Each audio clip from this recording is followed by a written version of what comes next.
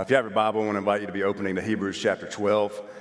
Every week for the past several weeks, I've gotten up and I've tried to communicate the message of Hebrews to us. And this has been it's been a long endeavor. We've been in this series for a few months now, but the message of the Hebrews preacher or author is, hey, don't give up, don't drift, don't fade, but keep your eyes focused on Jesus. Let us run with perseverance the race marked out for us, fixing our eyes on Jesus, the pioneer and perfecter of faith. And so, as important as doctrine is, we don't glue our eyes to doctrine. As important as the church is, we don't glue our eyes to the church. We fix our eyes on Jesus. We focus on Jesus. He's the pioneer. He's the perfecter of our faith. A few weeks ago, I was on the playground with some of our children and then some children that weren't my biological children, but we were all playing and having a good time, and there was a 5-year-old on the playground with us, not my child, but he just looked at me and he kind of had that light bulb moment. And he said, hey, you're the one that gets up and speaks to the church. And I said, yes, I get up, most Sundays and I'll preach to the church. And then he looked at me with this real kind of inquisitive look on his face. He said, so are you the boss of the church? And I said, and I knew I had a teachable moment here. This was something that I'd been preparing for years. And I just looked at him just straight in the eye, and I said, no, I'm not the boss of the church. Jesus is the boss of the church, and I've learned that it works out a lot better that way. And he was like, oh, okay, cool, see you. And they walked off after that. But I just realized in that moment that, as your preaching minister, I don't get everything right. But on that day, that was good preaching. That Jesus is the head of the church. We try to put other people up as the head, and we try to say that, this person or that person, and what we fail to realize is that Jesus has clearly stated who the head of the church is. It's him. He's the boss. He's the Lord. And this is some of what the Hebrews writer is trying to communicate. How are you making daily decisions to focus on Jesus? The Hebrews preacher has been saying, hey, you've made a confession. You've confessed with your mouth that Jesus is Lord. Are you living out that confession?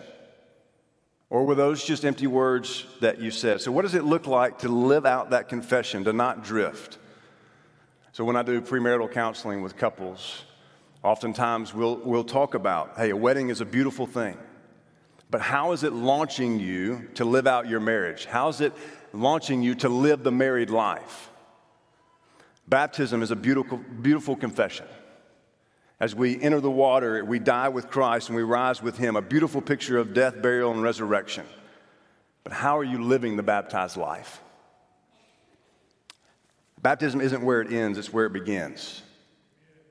And so when life is shaking you, when life is pressing in on every side, how are you focusing? What is your attention focusing on? In Hebrews 12, chapter 4, we'll pick up in the text. In your struggle against sin, you've not yet resisted to the point of shedding your blood. And have you completely forgotten this word of encouragement that addresses you as a father addresses his son? It says, my son, do not make light of the Lord's discipline. Do not lose heart when he rebukes you, because the Lord's discipline the one he loves, and he chastens everyone he accepts as his son. This is a quote from Proverbs chapter 3. The Hebrew preacher or writer or author quotes from the Old Testament more than almost any other book in the New Testament. I think Romans and Matthew are the only ones that have more Old Testament quotes in it than Hebrews. Verse 7, endure hardship as discipline. God is treating you as his children. For what children are not disciplined by their father? If you're not disciplined, and everyone undergoes discipline, then you are not legitimate, not true sons and daughters at all. Moreover, we have all had human fathers who disciplined us, and we respected them for it. how much more should we submit to the Father of spirits and live? They disciplined us for a while as they thought best, but God disciplines us for our good, in order that we may share in his holiness. No discipline seems pleasant at the time, but painful. Later on, however, it produces a harvest of righteousness and peace for those who have been trained by it. Therefore, strengthen your feeble arms and weak knees. Make level paths for your feet. That's from Proverbs chapter 4. So that the lame may not be disabled, but rather healed. May God bless the reading of his word.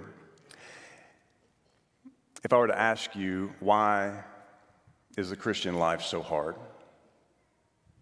How would you respond? For some, a response may be a rejection to the question. For some, your response may be, well, the Christian life's not hard. Jesus said, my burden is light, my yoke is easy. So you may even reject the question. For many of us, though, I think that we would acknowledge that, life is hard. Life in Christ is hard. There are things about it that produce weight and that produce things in us that are sometimes shaken. A few years ago, there was an article that came out titled Googling God. And what the article revealed was that often people are more honest with Google than they are with their own family or their friends or the people at church. People are more honest with Google than they are even a therapist. Because the questions that people will type into Google are questions that they would never ask to people standing around them. So some of the top questions that the author did research on to find out where the faith questions were and what they were that were Googled, a few of the top questions were, why does God allow suffering? Why does God hate me? Why did God make me ugly? Why does God want us to worship him? Why doesn't God answer my prayers? So according to this particular research, it wasn't that these folks who were typing in these questions to Google, it wasn't that they didn't believe in God, it was that they were disappointed in the God that they believed in. Googling God.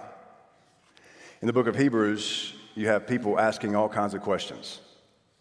They're getting pressed. This whole Christian thing doesn't seem to be working out so well for me. And so people are starting to step away from their confession. And then you have phrases in what we just read, and I realize that what we just read could be difficult in some situations because not all of us had a good father. And so we read that and we think, well, what's the writer trying to say? But as we read the text, some of these phrases come out in sharing God's holiness and the peaceful fruit of righteousness. These are weighty theological expressions that don't deserve some trite, cliche kind of response to them. But the Hebrews preacher is helping the listener to understand them in a more familial kind of way. Did you listen to kind of the heartbeat of the text we just read? Why do good parents discipline their children? The answer is that good parents exercise discipline because they want their children to grow up to share their values and their commitments. We serve a God who enters into our own suffering. Even though I walk through the valley of the shadow of death, I will fear no evil. Why? Because you are with me. Bob Goff, who is an author and also worked at Pepperdine University for several years, tells a story of him going to a concert, and he knew a couple of the band members, and so he was invited backstage to talk with the band. He doesn't say what band it is. We just know that it's a popular band, so insert your favorite band, whoever that is. And he walks backstage, and he's talking with the band members, and they're laughing, they're having a good time. And he notices that there's another gentleman in the room, kind of sitting at the end of the table. And about halfway through the conversation, he just makes eye contact with the gentleman, and he's just kind of blown away. This guy's just sitting there and not trying to insert himself in the conversation or not trying to, because a lot of times in those situations, that's what people do. And he's just sitting there, and he's just convicted by this guy sitting in the room with him. So they continue the conversation with the band, and then finally it comes to the time, well, hey, it's time for us to go out and do the show. So somebody comes and takes Bob Goff and this other gentleman who's been in the room, and begins to escort them to their seats. Well, as soon as they walk into the auditorium, people start kind of nudging each other and pointing, not at Bob Goff. They start kind of nudging and pointing at this guy who's walking in with Bob Goff. And so finally, Bob Goff can't take it anymore, so he sits down in his seat, and he asks his neighbor, he says, "Hey, who is this guy? Why is everybody going so crazy about this guy being here?" And his neighbor says, "Well, that's Jim Caviezel. He played Jesus in the movie The Passion of the Christ." And Bob had no idea who he was. And Bob was later reflecting. He said, "You know what? I was in the room with Jesus for an hour and didn't even know it." And I love that story because of the way it paints the picture of Jesus being here with us. He's with me. I was sitting with someone who was giving me some spiritual mentorship just a few weeks ago. And I was talking and I was telling, all of the struggles that, I go through in this role sometimes, and just trying to just kind of unpack and talk through some of those things. And it was just right in this pivotal moment in our conversation. The person I was talking with just stopped and said, I want you to look in that chair right over there, the empty chair. Jesus has been there the whole time. What would you ask him? What would you say to him? I was like, you done brought Jesus in the room. I'm trying to talk about all my situation and what's going on, and now he's here. And what I realized is the same thing that Bob Goff realized, is that Jesus was there all along. He's with us. How many times have we failed to realize that Jesus is in the room with us? We live much of our lives unaware, drifting in our own way toward God, not realizing that he's already right there beside us. Distraction steals our awareness, and living distracted steals our joy. And so we sing, "The joy of the Lord is my strength." And then we go home and we fill ourselves with so many distractions, so many things that turn our attention away.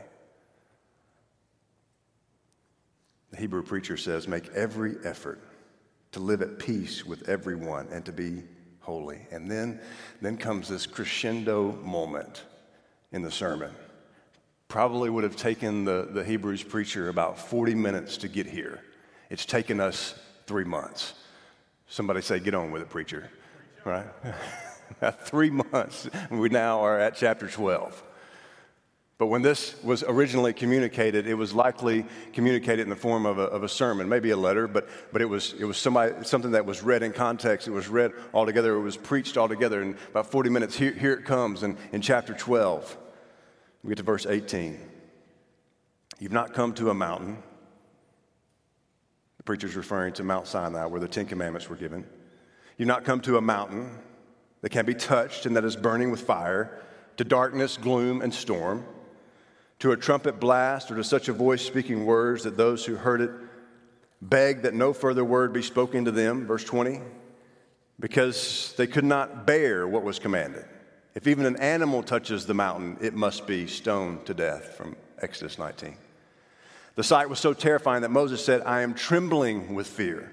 Deuteronomy 9. Verse 22, "But you have come to Mount Zion, to the city of the living God, the heavenly Jerusalem.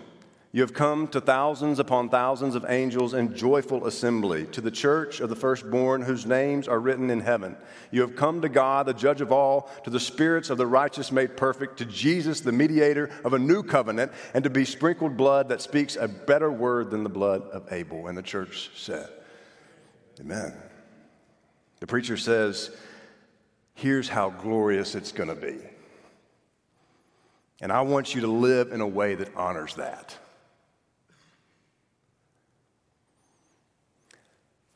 Before we had kids, I was working in the insurance industry.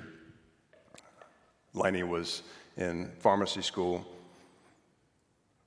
And we wanted to take a vacation to Florida, but we knew timing-wise it wasn't a good time. We didn't really have the money to do it. And so I'm sitting at work one day, and I take a little break, and I get a call on my phone from Hilton Hotels. And so they begin painting this picture of this hotel in Florida and all of the amenities that go along with it. And I usually run from these things, but I'm hooked. I'm all in. And so by the end of the phone conversation, part of it is the problem I have a problem telling people no. But another part of the problem was that they just painted this beautiful picture of what it was going to be like over the phone.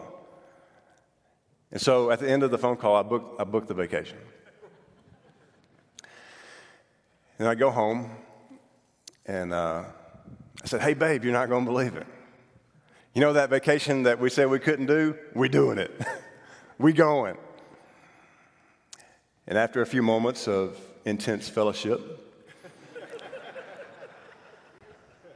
I promptly unbooked the vacation, canceled it. Unfortunately, you had 24 hours to cancel it, and I was within the 24-hour window. What the author and preacher wants to do is to paint this picture, this beautiful picture of what's to come. And it's almost as if he puts Mount Sinai up against Mount Zion. You'll see that picture on the screen. Mount Sinai, where the tablets are given, the people come out of Egypt, Moses goes up there to meet with God. Mount Zion, this is the heavenly Jerusalem, the city of God, where Jesus has made all things right and will make all things right. Both holy mountains. Mount Sinai, where the old covenant was given. Mount Zion, where the new covenant was given through Christ. Mount Sinai, only Moses could come up to meet with God. Mount Zion, all believers are anointed to be ministers and missionaries and disciple makers. The 4 ladies that are going to Honduras are not labeled as some positional title of missionaries. No, we're all missionaries. We're all disciple makers. We're all drawn into the presence of God. Mount Sinai, sacrifice needs to be made every year. Mount Zion, Jesus died once for all, a sacrifice once for all on the cross. Mount Sinai had a lot of fire on it to kill and destroy and to threaten. Mount Zion has some fire too, doesn't it? But this fire was to purify, to sift, and to make you who God wants you to be. So don't keep going back to this mountain, but press ahead to this one where access has been given to all of you. You don't need a preacher. You don't need a priest. You don't need an elder. You have been given access through the blood of Jesus. So keep pressing on toward this mountain, Mount Zion. Verse 25, see to it that you do not refuse him who speaks. This is the final warning of the sermon. You'll remember a few weeks ago, I told you there were 5 warnings in this sermon. This is the final one. If they did not escape when they refused him who warned them on earth, how much less will we if we turn away from him who warns us from heaven? At that time, his voice shook the earth, but now he has promised, once more I will shake not only the earth, but also the heavens. The words once more indicate the removing of what can be shaken, that is, created things, so that what cannot be shaken may remain. Therefore, since we are receiving a kingdom that cannot be shaken, let us be thankful. And so worship God acceptably with reverence and awe, for our God is a consuming fire. A call to passionately pursue gratitude for all that God has done. We are a people that are constantly being shaken. Many of you have been shaken by life. We've been shaken by what happened in Buffalo and Uvalde and Ukraine. So thankful our missions team is planning on announcing some relief efforts that we can be a part of later this week. We've been shaken by fear and doubt, uncertainty, maybe of a loved one. We've been shaken by anxiety or depression. We've been shaken, and the Hebrew author, preacher reminds the church of old and the church today that we are receiving a kingdom that cannot be shaken. So we do not waver from our vision. We do not waver as we seek first the kingdom. Kingdom-devoted disciples, making disciples of nations and generations. If you have your communion elements this morning, I want to encourage you to be pulling those out.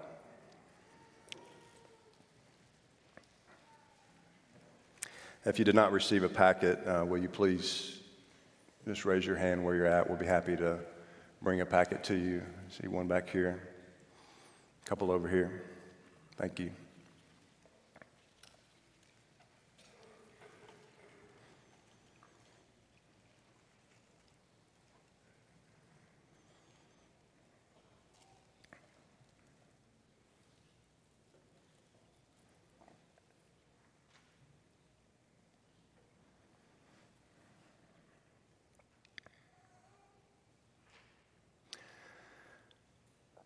This meal, or the semblance of this meal, helps propel us into living out our confession. In the courts of Zion, there's but one verdict: not guilty. And those who have come to this city have passed through the gateway of the great high priest, Jesus, who has perfected for all time those who are sanctified. We read that back in Hebrews chapter 10. None of us could stand under the law or the judgment of Sinai. But here in Zion, the Son, who was for a little while made lower than the angels, has already paid the debt on our behalf. And so the congregation that is hearing this message in Hebrews must decide, just as we must decide, whether to shrink back or to have faith, whether to peace out or to hold fast to our confession. The bread and the cup remind us that we can approach the throne of grace with boldness, so that we may receive mercy and find grace to help us in our time of need. Our God is a consuming fire. And those apart from God's mercy are terrible words.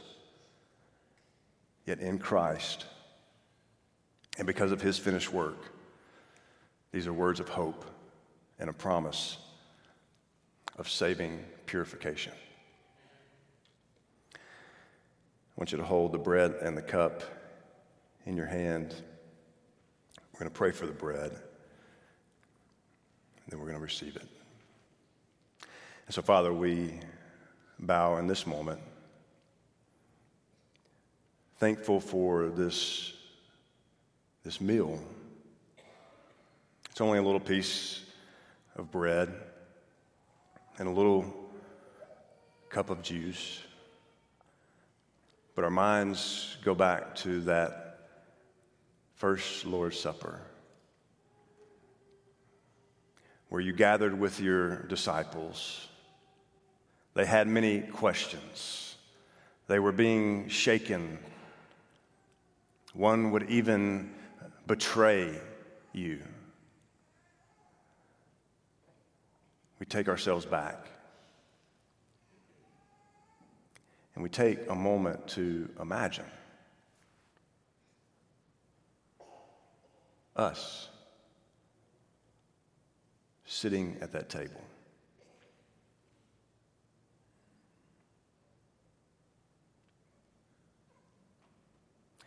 What are the thoughts that are going through our minds? What are the questions that we have? What are the uncertainties that we face?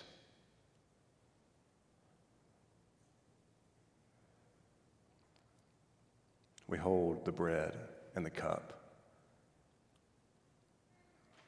and we receive a glance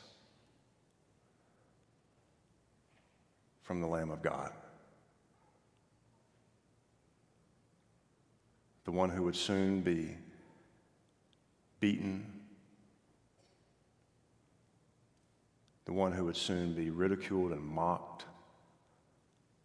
the one who would soon be humiliated. We receive the glance.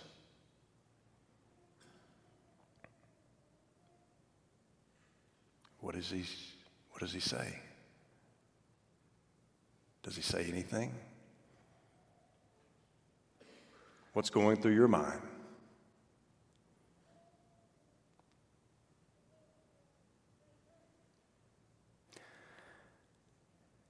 And then he offers you this little piece of bread,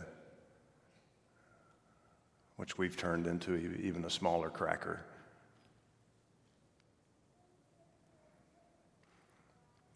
And he says, take, eat. This is my body given for you. Remember me. Don't drift. Remember. Father, as we receive the bread this morning, we're grateful. We receive it with grateful hearts. We take it with the body of believers, not only in this room, but worldwide, the global community. We take it in the name of Jesus Christ. Amen. The body of Christ given for you.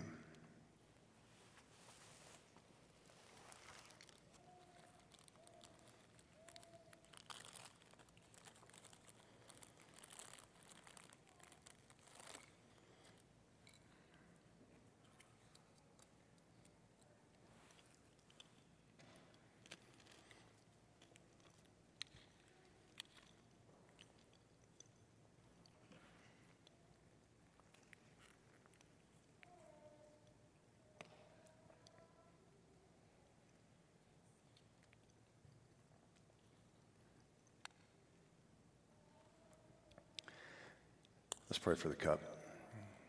And so, Father, we're mindful and grateful as we continue this communion meal. We're grateful that we have the privilege of sitting on the other side of this first meal.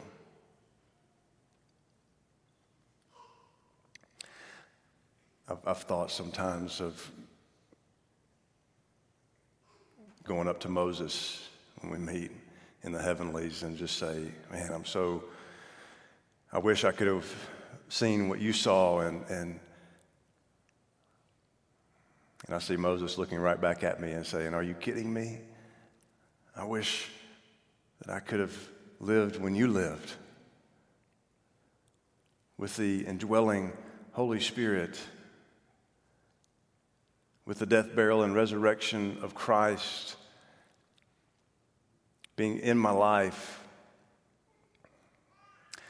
So, Father, as we drink the cup this morning, we're reminded of the blood that draws us to the mountain, the Mount Zion, the blood that gives us all access and all access pass to you.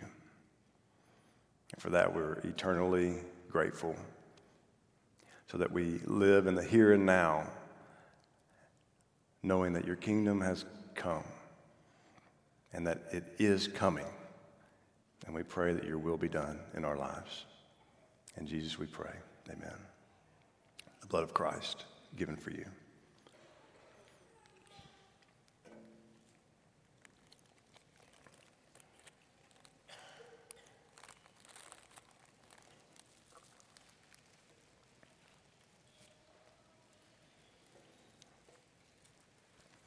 If you came prepared to give today, you may do so in the foyer on your way out. You may also give online. We thank you for your faithfulness and your continued generosity.